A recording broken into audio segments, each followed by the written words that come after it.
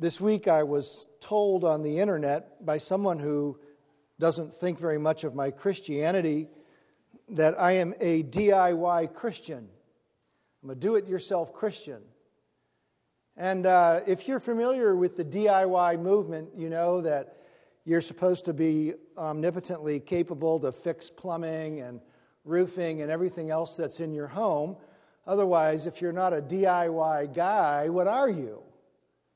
And so it's kind of a good little slam to lay against somebody that you're a DIY Christian. And frankly, if you're a DIY wannabe like me, you know, you go to Home Depot, you go to these stores that are the size of a small country, and you try to find your thing, and then you do buy it, but you find out you bought it wrong, so you got to go back and get the right one, and then you bring it home, and then you find out when you break it that you have to go back a third time, and then you finally ask for some help. And then if you're like me, you're the kind of guy who you eventually get there, but it costs twice as much and it took twice as long as somebody. So when you say a DIY, it kind of strikes me as comical. And we live in a time when you're supposed to be DIY, you know. You have cable shows on your cable TV that are all about how to do it yourself. So we live in a world where being a DIY person is good, but if you look at the last verse of Romans 4, it's not so good to be a DIY Christian, because Paul writes, the apostle, he wrote this. He wrote in verse 25, he was delivered over because of our transgressions and was raised because of our justification. And this verse tells me that the only contribution that I have made, the only DIY part of my salvation that I have made, is by being a transgressor. The only thing I've contributed to my salvation is my sin. So if that's what he means by being a DIY Christian, I have to plead guilty. But the second half of verse 25 says that Jesus was raised because of our justification. He was delivered over to the cross because of our transgressions, our sins, but he was raised for the cause of our justification. And that is a wonderful thing. The point of verse 25 is that Jesus Christ does all the work of salvation. Well, we're going to build on that this morning. We're going to walk together through verses 1 through 11 of Romans chapter 5.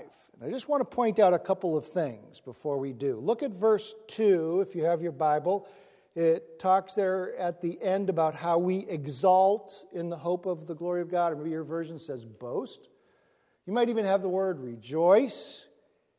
You'll see that again in verse 3. Not only this, but we also exalt in our tribulations. Again, you might have the word boast, depending on your translation. And look down with me, please, at verse 11. Not only this, but we also exult in God or boast in God. And so you have laid before you now the theme of verses 1 through 11. This is a boasting passage, a passage about things that we Christians boast about. Now let's read through the passage with that in mind. Join me in verse 1. Therefore, having been justified by faith, we have peace with God through our Lord Jesus Christ, through whom also we have obtained our introduction by faith into this grace in which we stand. And we exult in hope of the glory of God. And not only this, but we also exult in our tribulations, knowing that tribulation brings about perseverance, and perseverance proven character, and proven character hope. And hope does not disappoint, because the love of God has been poured out within our hearts through the Holy Spirit who is given to us. For while we were still helpless, at the right time, Christ died for the ungodly. For one will hardly die for a righteous man, though perhaps for the good man someone would even dare to die. But God demonstrates His own love toward us in that while we were yet sinners, Christ died for us. Much more then, having now been justified by His blood, we shall be saved from the wrath of God through Him. For if while we were enemies, we were reconciled to God through the death of His Son, how much more, having been reconciled, we shall be saved by His life. And not only this, but we also exult in God through our Lord Jesus Christ, through whom we have now received the reconciliation. It's a great passage, isn't it? And so if you're If you're a note taker and you want to follow along, I'm going to give you 6 boasts as we walk through the passage. So if you like to take notes and that helps you to pay attention or it gives you something to go back to later, you can put that down as your headline here, your organizing principle of 6 boasts for every single Christian. And every one of them is earned by Christ himself, but we are the boasters in it. Let's jump right in then in verse 1, where the first boast is an unshakable peace. Every Christian has an unshakable peace. Look again at verse 1. Therefore, having been justified by faith, we have peace with God through our Lord Jesus Christ. Let those words sink in just a little bit, please. Justified by faith. Therefore, having been justified by faith. This is not anyone justifying themselves. This is someone being justified by someone else, and that someone else is God. It's a passive voice. It is God who has done the justification in this passage, not man. This is not a DIY Christianity. Now, justification is a declaration of legal righteousness. It's not a measure of your righteousness. It's actually a measure of Christ's righteousness. Christ's righteousness, as has already been proven in the book of Romans, is a legal, forensic, perfect righteousness. Forensic meaning it has to do with the law. It has to do with a declared righteousness. Let's compare it for a second to a legal righteousness that you have as a faithful and dutiful taxpayer in the state of Connecticut. All right? If you keep all the laws of your state, you are only innocent. Okay? But it's always waiting for you to mess up and possibly get pulled over, or somebody catches you, or you didn't pay enough tax, or something is out there. You're always on the edge, but you're never declared by the laws of Connecticut righteous. The best you can do is be innocent. You're innocent of breaking any laws. So that's the best you can do. You can be innocent in the eyes of the law. Now, Jesus Christ lived 33 years, and all of those 33 years, he kept a holy law, God's law, and so he was more than innocent. He was righteous in the eyes of God. Fully, perfectly, legally, by keeping the entire law code that God had given through Moses, he was righteous. So while the best we can be here on this wonderful state is to be innocent in the eyes of the law, Jesus Christ was perfect in the eyes of God. Utterly perfect. And so he is righteous. Now, if you have come to God through Jesus Christ, sacred Scripture clearly says here that you are credited with full righteousness. Look back at verse 1. The word justified there, in the original language, is the same word as righteousness. In fact, it would have been a really good translation if they had said, we have been righteousnessed by faith. That would have been so cool. But we don't have that word in our language. But that's exactly what it says. We have been righteousnessed.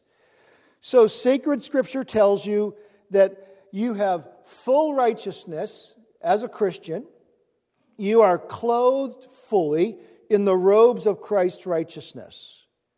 And this point is confirmed in verse 1 by those words, by faith. Do you see those words there? That means that you've abandoned all attempts, every attempt to try to become good enough before God, to earn God's kindness by your sincerity or by doing things that you believe He wants you to do. However you make that up in your own little private world, that means by faith, means you've abandoned all of that and exchanged it instead to trust in what Jesus Christ did on the cross alone. So that's what by faith has to do with.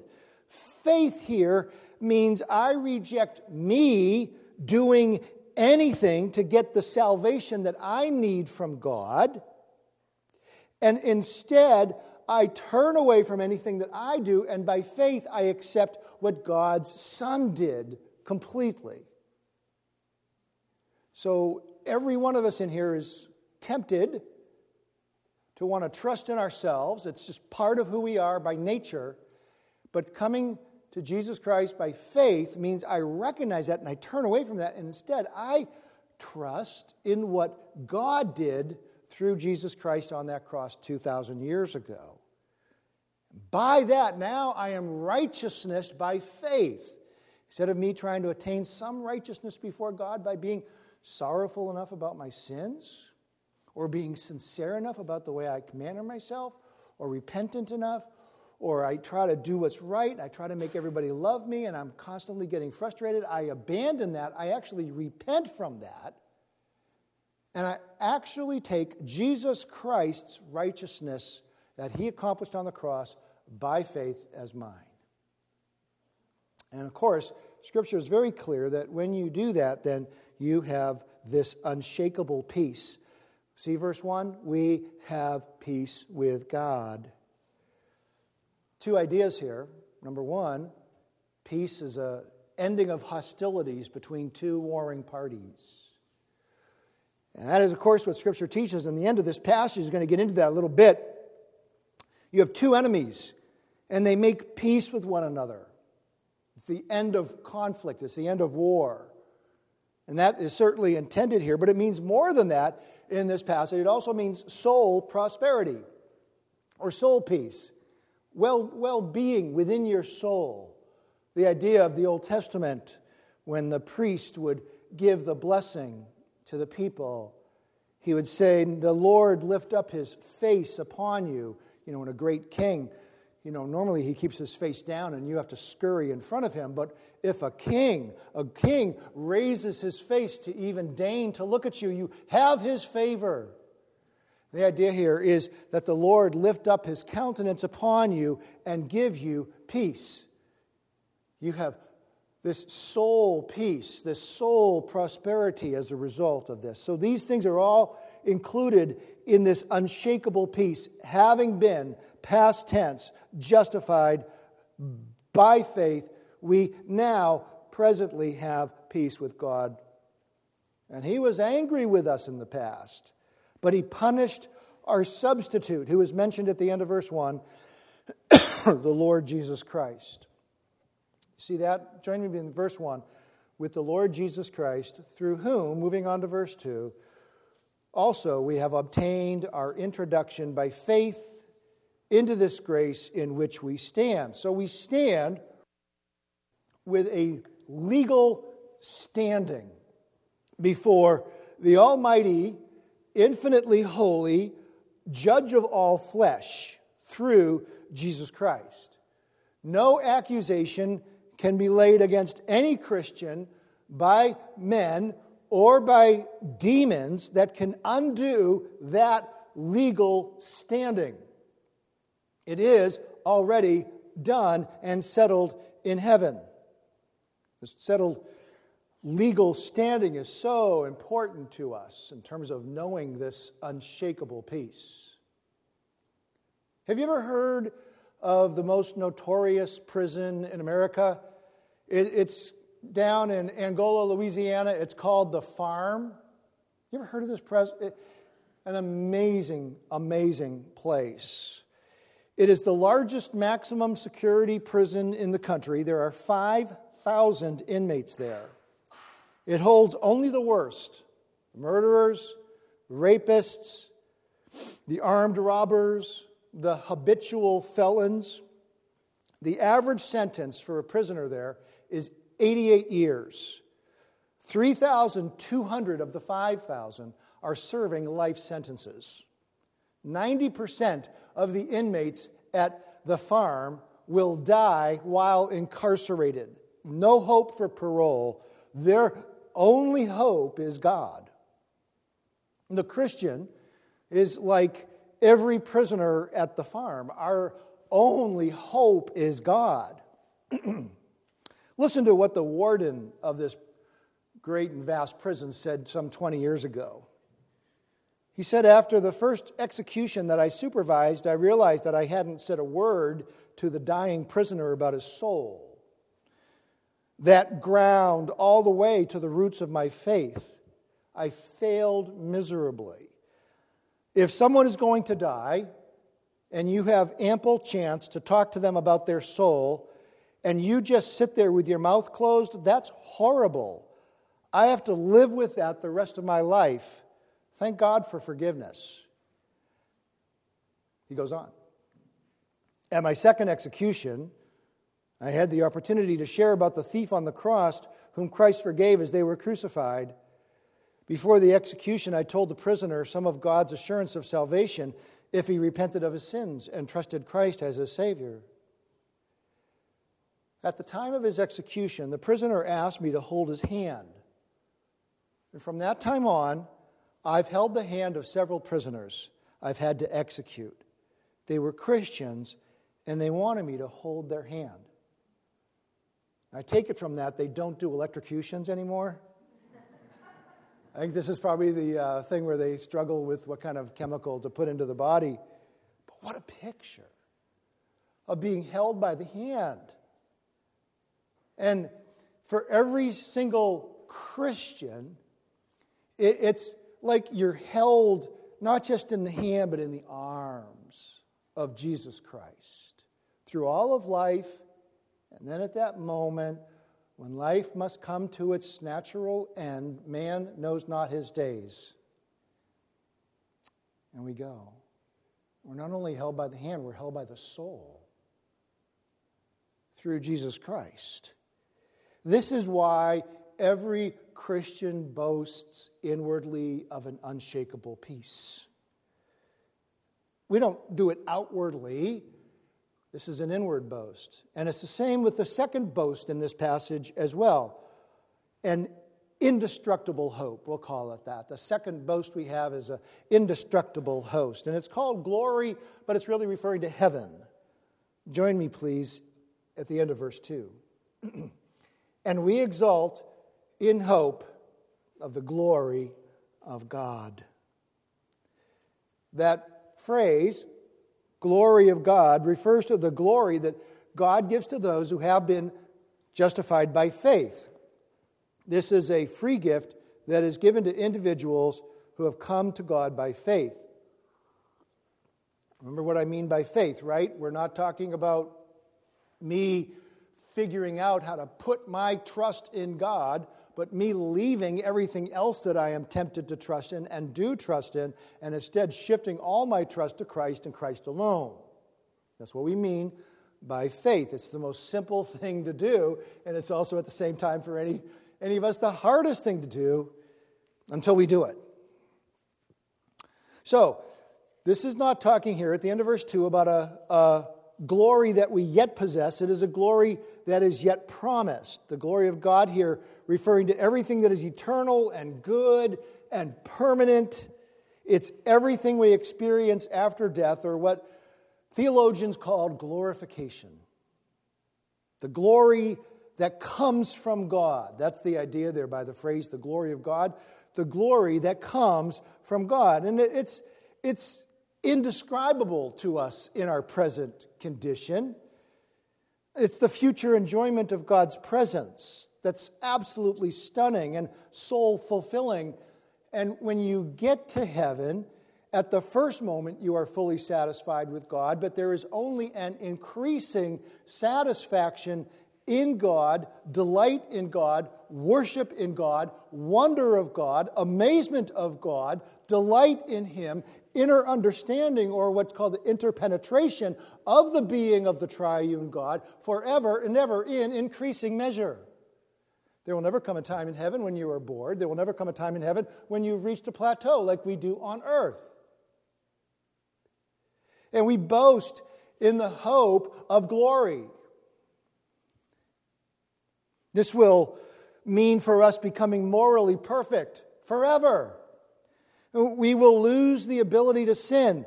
We will even lose the desire to sin. And even if we ask ourselves, hey, I wonder what it would be like to sin, we won't even be able to. And this will include a restoration to the glory of Adam that he lost when he sinned, and a full and immediate restoration into perfect character, all of Christ's likeness. This will mean having your spirit forever housed in a resurrection body of glory, which will be indestructible, incorruptible, and incapable of experiencing suffering and sorrow and tears and pain and letdown. And we will enjoy the godly company of all the angels and all the redeemed. This is our indestructible hope.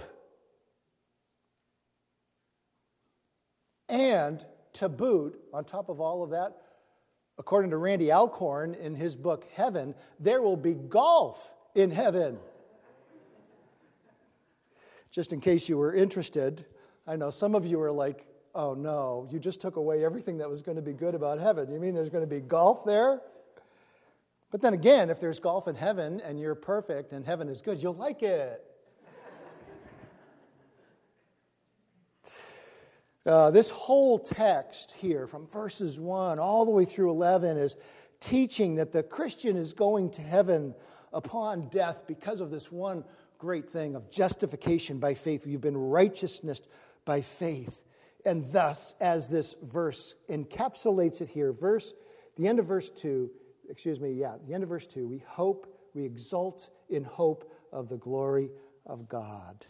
The word exalt there means to magnify in your soul. You know, it's like Mary, when the angel Gabriel comes to her, and then she's reflecting back on it.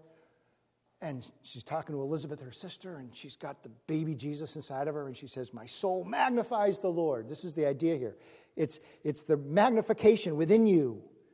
It's yourself boasting to yourself about what God has done for you and how good God is, and enjoying meditating the truths that what heaven's going to be like and life is going to be like. But all right, okay, great. How then, though, can you know with certainty that you are going to go to heaven?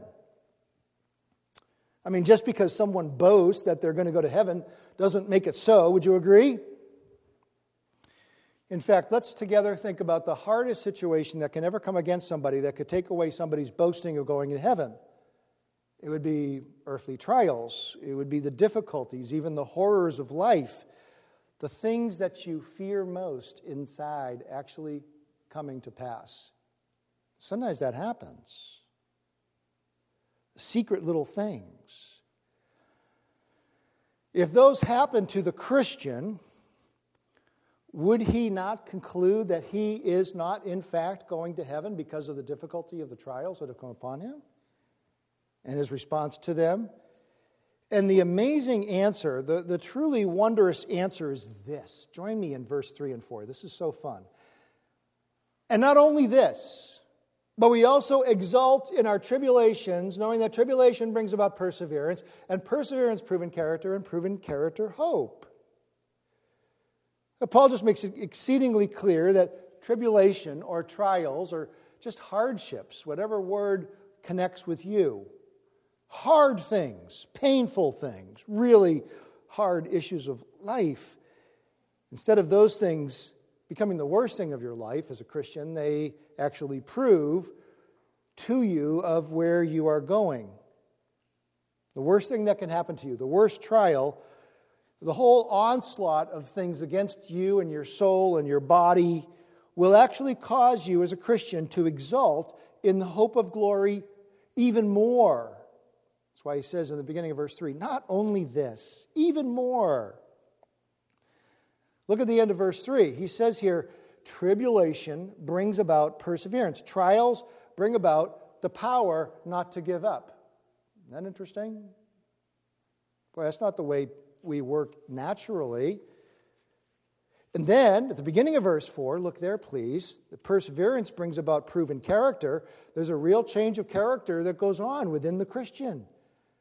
So the gospel really does save a person, changing us from the love of sin to the love of holiness.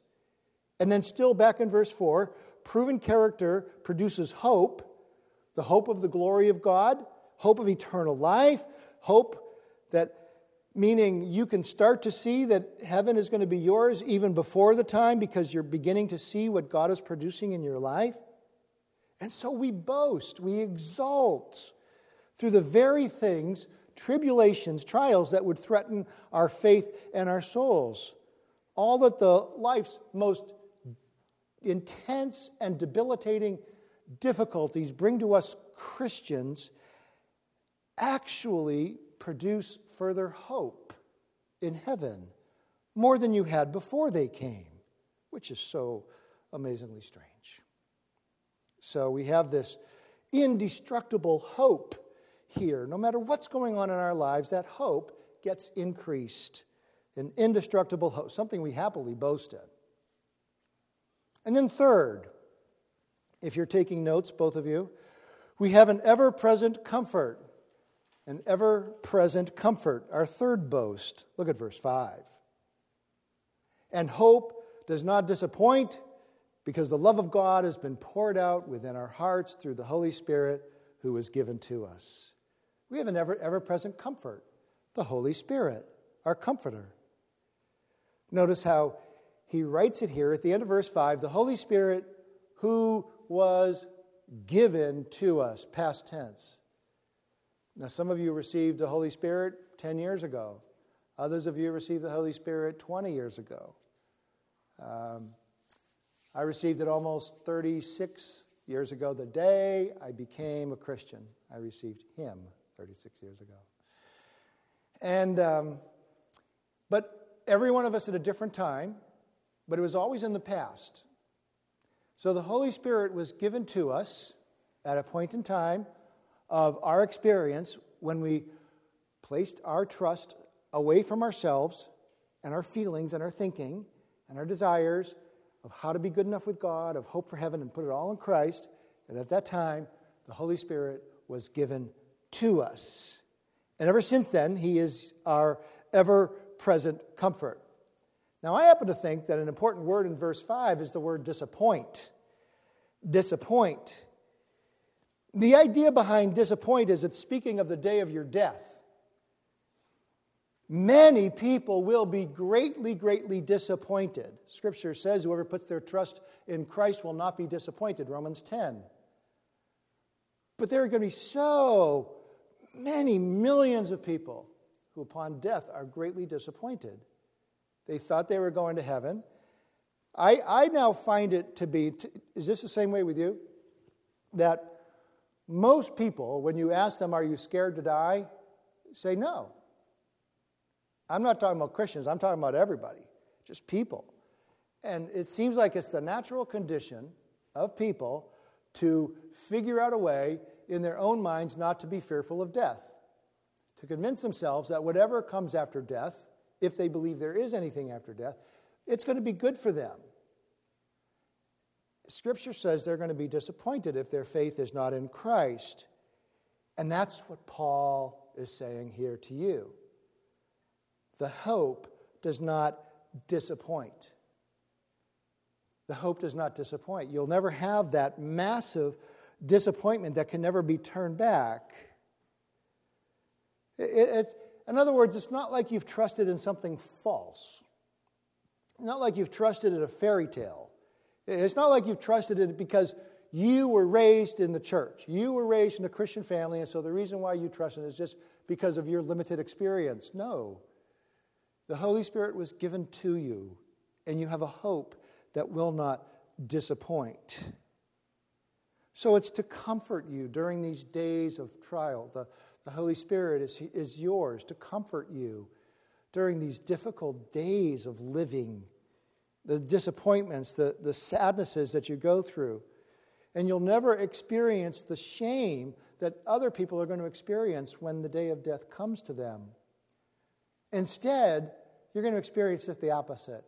Not disappointment, but honor and glory. All of that. We have an ever-present comfort. This is our boast, the Holy Spirit. There's another boast in this passage as well. It is an impossible love. An impossible love.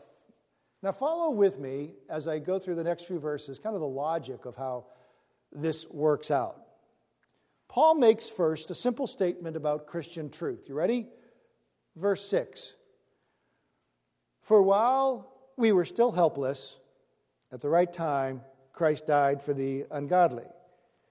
This verse isn't presented here for us to argue about. He isn't even trying to build up to it. He's just putting it out there. We're just to receive it. We were helpless. At the right time, Christ died for the ungodly. And so to locate ourselves in verse 6, we are simply called helpless and ungodly. This is us in our natural condition, helpless to be able to save ourselves, ungodly as to our attitude toward God. Now, next is a truism, verse 7.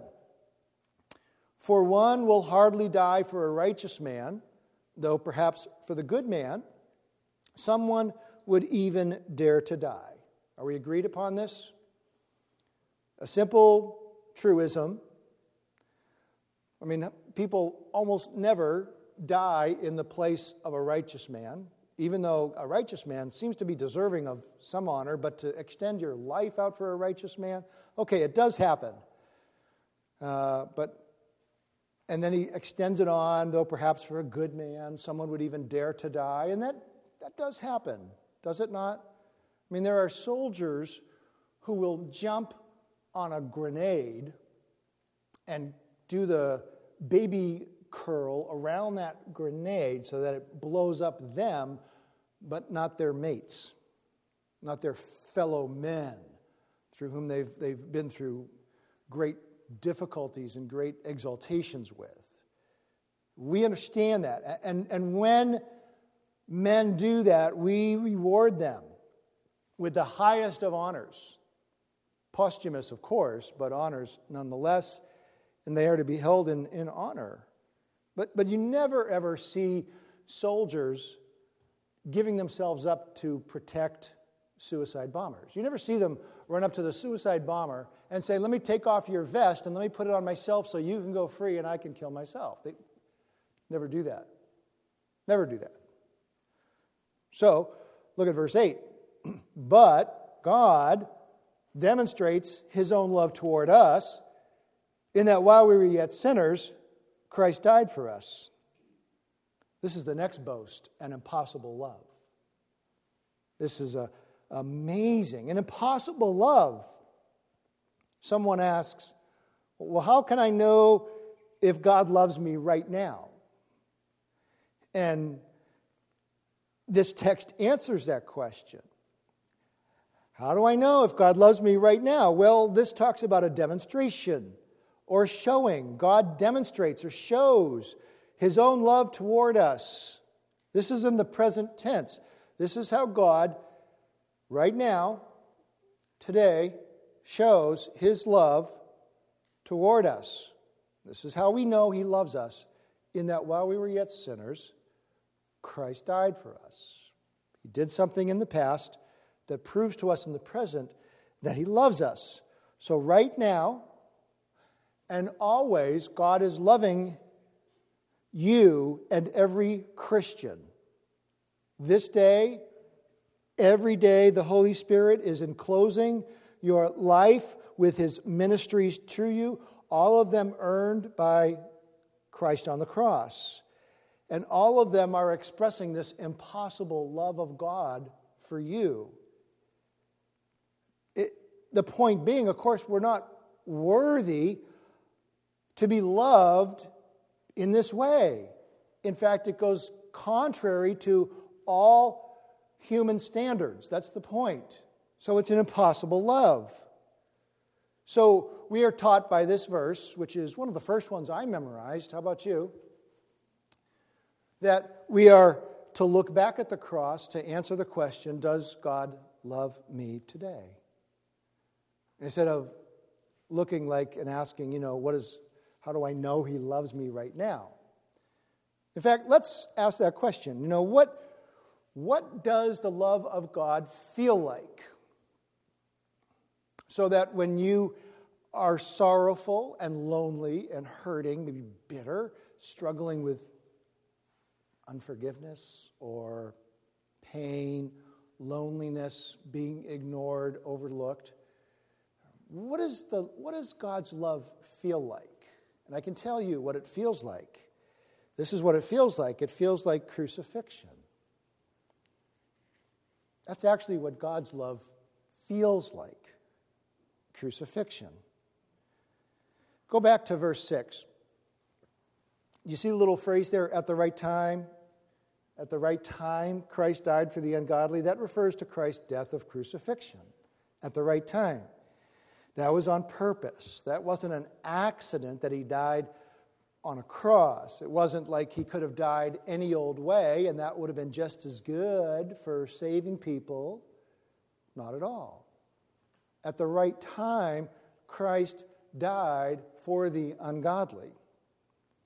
You see, the death by crucifixion includes the excruciating physical pain combined with the social shame of being crucified before your fellow man, and specifically before your fellow Jew, and then all the agony of it before God for Christ having been completely holy and righteous before God all 33 years, some odd years.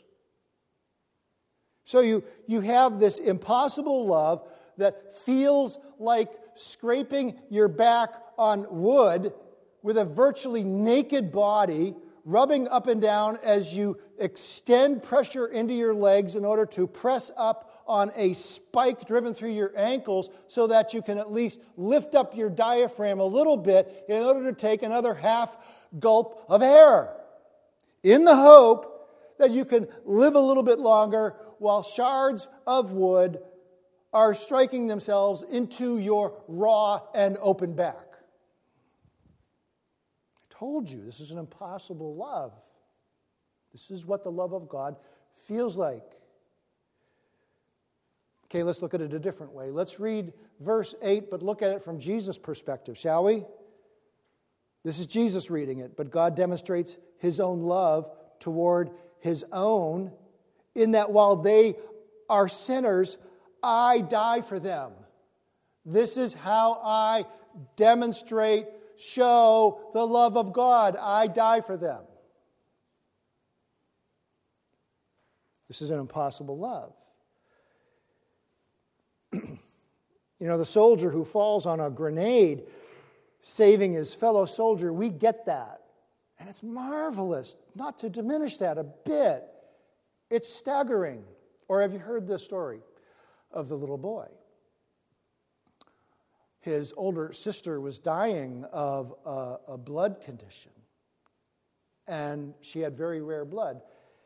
And the doctors and his parents asked if, could we test the little boy to see if he could be a match in order that we could do a transfusion, thereby saving her life. So they asked the little boy. And the little boy put his head down. And after a long pause, he looked back up and he said to them, okay. And so they took the little boy, I guess it was the next day. And they went in and they took the blood out of him. And from that they would use to build up other blood. And so they bring him out, and when they take him out, we tell him, hey, that's it. You can get up now.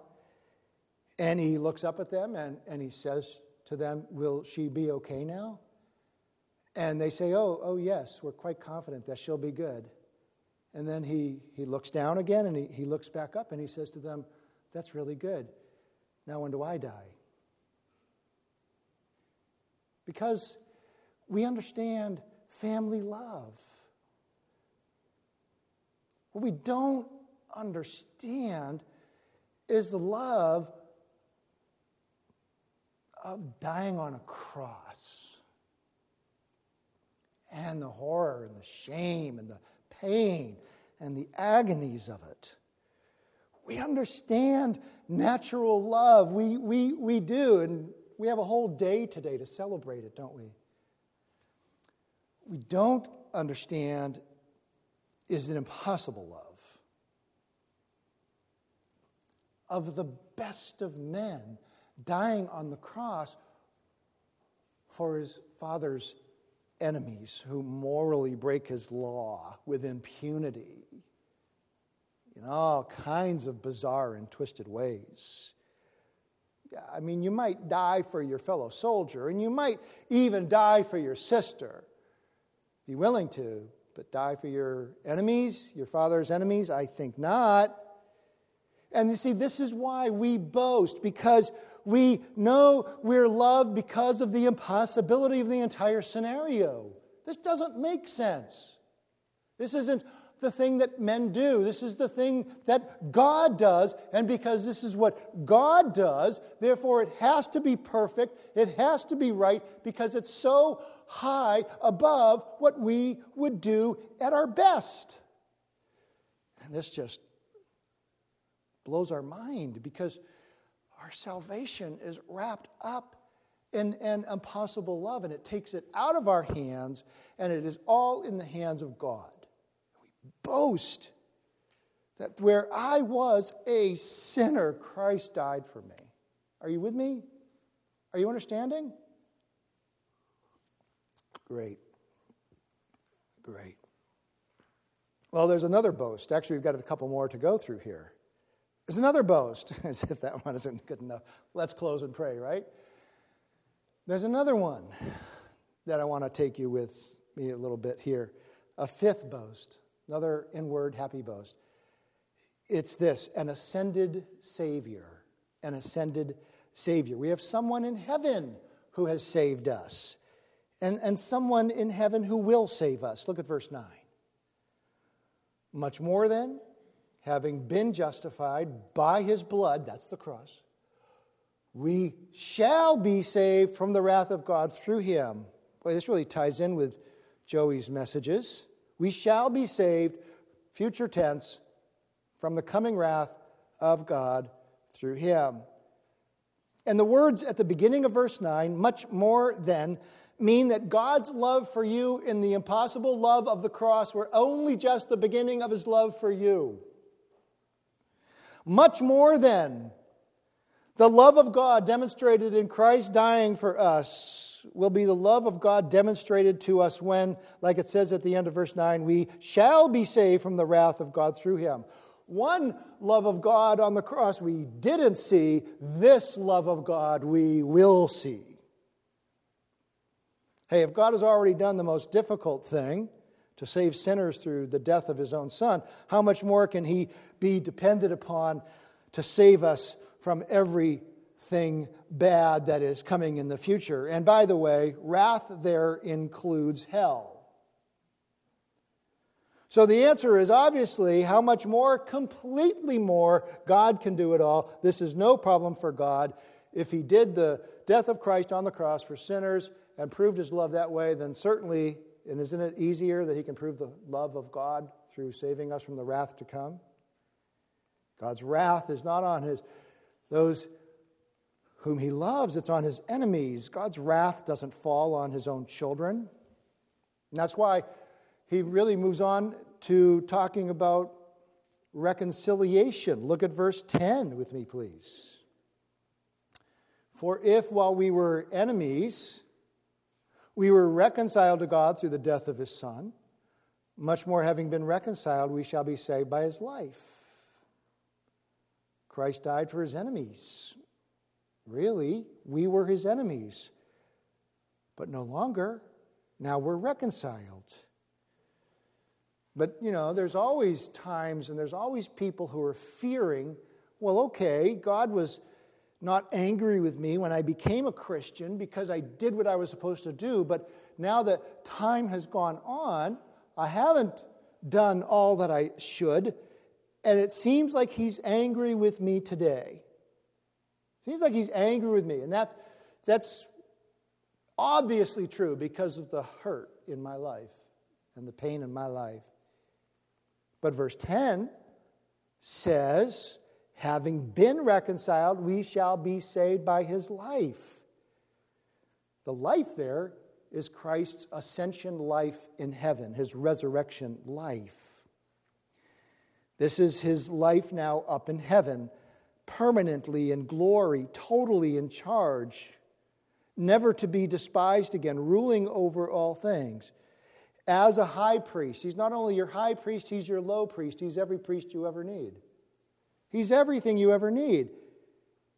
And so he isn't angry with you. He's actually up in heaven, having you reconciled to him now by his work.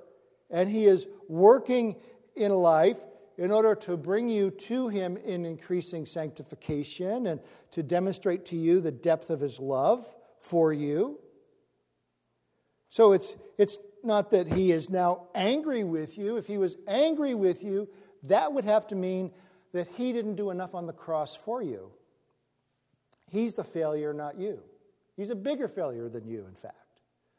Because evidently, he really didn't take away the wrath of God against you when he died on the cross. He must have left something behind, and so didn't finish the work of atonement, didn't finish the work of propitiation, didn't finish the work of reconciliation. You're really not reconciled to God.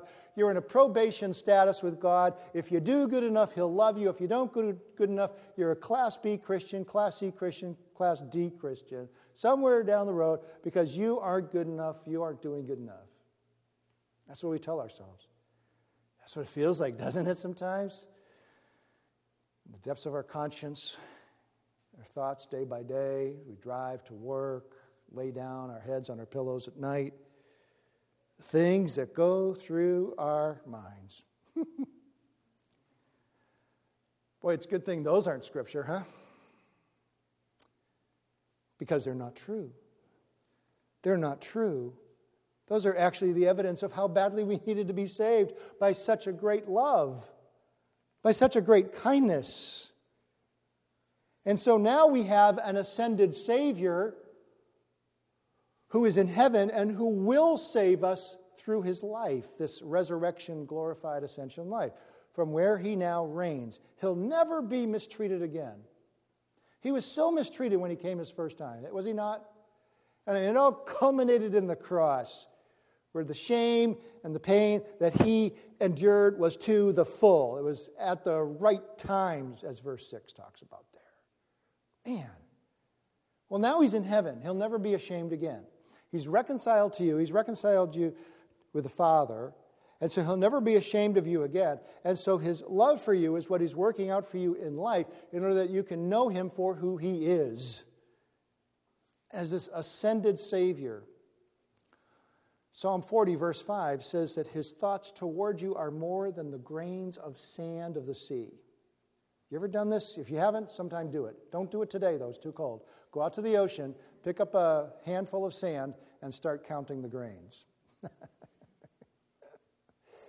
His thoughts toward you are more than that. Oh, he's constantly all about you. He knows all about you. Your life is all fully wrapped up in him. He's not a failure as a Savior. He's not going to let you go. He loves you. And here you are taught that you are reconciled to him. Now, reconciliation, we tend to think of, people who were angry with each other, but things changed and now they're friends. It's actually contract language. So again, we're still kind of in a courtroom scenario here where, okay, there's a contract and we're going to figure out how to take two warring parties and bring them together so that now they're reconciled. And that's actually the idea here.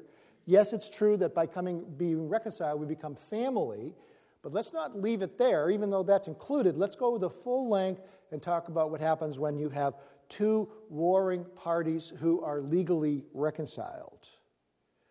We are now as fully reconciled to God through the work of Jesus Christ as God the Father, God the Son, and God the Holy Spirit are reconciled to each other. They are so perfectly reconciled to each other because they've never actually been apart from each other. They exist in perfect love with each other. They've never had an argument through all eternity. They've never had an issue where one was self-seeking and wanted to put oneself first before the other. And so their reconciliation is complete. They've always been reconciled forever and eternity. And that is exactly how reconciled you are to God the Father, God the Son, and God the Holy Spirit, every Christian, this moment. If he was to lose you, he'd have to cut off part of his Trinity. He'd have to reject his Son, and what his Son did. It wasn't good enough to get someone as bad as you, but it was. So as a result, here you have an ascended Savior. And then last, let's just go to our last boast. Pick this one up. We have back in verse 1, an unshakable peace. The second boast was an indestructible hope of glory. The third boast was an ever-present comfort, the Holy Spirit. The fourth was an impossible love. We saw that God demonstrated his own love to us, and that while we were yet sinners, Christ died for us. And then lastly, we have next to last, we have this ascended Savior. And lastly, we have, last boast, a God-based salvation. A God-based salvation. Verse 11 only. And not only this, but we also exult in God through our Lord Jesus Christ, through whom we have now received the reconciliation. Now check the text again here. Did we get reconciled to God, or did God get reconciled to us? It's more than just semantics. Who got reconciled to who? Did we get reconciled to God, or did God get reconciled to us? If we got reconciled to God, that means that something was changed within us to make us worthy enough of God. Or if God got reconciled to us, it means that something changed with him, whereby now he is friendly toward us. Which is it? Who changed? It's not us. It's God who changed. Look at the end of verse 11. Through whom we have now received the gift, the reconciliation. We didn't do it. It's something we receive. It was done by Christ on the cross. God changed toward us. We were his enemies, back in verse 10. Now we've received the reconciliation, which means that everything from verses 1 all the way through verse 11 is all about a God-based salvation. And this is why we boast again, just to say it again, because it was all done by God. He's the one who accomplished it. It's so high, so far beyond how we think about things. He had to do it. And because we don't have a man-based salvation, we boast in it. It's all for our happy boasting. It's like it says at the beginning of verse 11, not only this, that's referring back to everything from verses 1 through 10. And not only this, we exult in God through our Lord Jesus Christ, through whom we've now received the reconciliation. It's just a crowning thought. It's just a crowning thought. Everything we have as Christians is from God. And so we are given this passage to tell us that we've been righteousness by faith, that we've been loved by God, that we've been cared for by him, that our trials are all part of the process that draw us close to him and make us assured in our faith. That teaches us, that while we're in this very, very miserable spiritual condition, yet God chose the highest and the best and the most amazing of all means by which to take us to himself, to love us, to show us himself. And so with all these things, then, everybody has a happy boast. It's like the guy Happy Jack. Happy Jack was an interesting guy. He was a simple guy, didn't get much of an education. He lived a pretty rough and tumble life until he heard about Christ. And hearing about Christ dying on the cross for his sins melted his wicked heart, and he believed on the Lord. And he heard a little ditty, and it was this. It was, Jesus Christ is my all in all. And that's really what he used to say. I am a poor sinner and nothing at all, but Jesus Christ is my all in all. And so people would say to him, but Jack, don't you doubt your salvation? I mean, look at who you are and where you came from. And he said, well, I don't know what you're talking about, but this I do know. I'm a poor sinner and nothing at all, but Jesus Christ is my all in all. And Christians would come to him and say, well, Jack, I mean, you seem to have a lot of boldness and a lot of thinking about yourself that seems to imply that, you're better than other Christians. And Jack would say, well, I don't know anything about that, but this I do know, that I'm a poor sinner and nothing at all, and Jesus Christ is my all in all. Jack began to go to a church, and the elders of the church, knowing his notorious background, were deeply concerned that they might be tainted with such a man being in their church. And so they brought him in for a membership interview, and they said, Jack, we have a number of things about our church that are very important to us, and we would want to be sure that you understand all the nuances of what we are as a church. And Jack said, okay. And then they began to explain to him, and he kind of stopped them, and he said, I don't understand really any of these things. I'm not an educated person, but this I do know, that I am a poor sinner and nothing at all, and Jesus Christ is my all in all. And after they quizzed him for another 15 minutes, they couldn't figure out why to keep him out of the church, and so they let him in, because after all, at the end, what was he but a poor sinner and nothing at all, but Jesus Christ was his all in all. And it just kind of breaks it down to the most basic elements of being a Christian. I'm a poor sinner and nothing at all, but Jesus Christ is my all in all. Let's pray. Oh God, in heaven, so full of glory and deserving of all honor and worship from all creation, we this morning, on behalf of it all, render to you gratitude and a depth of thanks for the glorious salvation that is through your Son, for the great theological truths that have been peppered at us through this passage, great truths that give us a stake in the ground to hammer deep into the promises of God, where our souls, which go this way and that, and their thoughts that are sometimes so exceedingly dishonoring to you, may have something that they may hold on to. Thank you that salvation through Jesus Christ is your salvation, not the kind that we would invent. And thank you for then not only making it happen 2,000 years ago, but for loving us today. Remembering what love from God feels like. Some of us can attest to it very, very well, that through our lives we experience great trials and difficulties. Feels sometimes like a cross rubbing up against our back. But because you loved us so much, because you cared for us in our spiritual condition to the extent you did, we want to tell you we trust you. We trust you. You're worthy of our trust and you're worthy of our honor. And we thank you and bless you in our great Savior's name. Amen.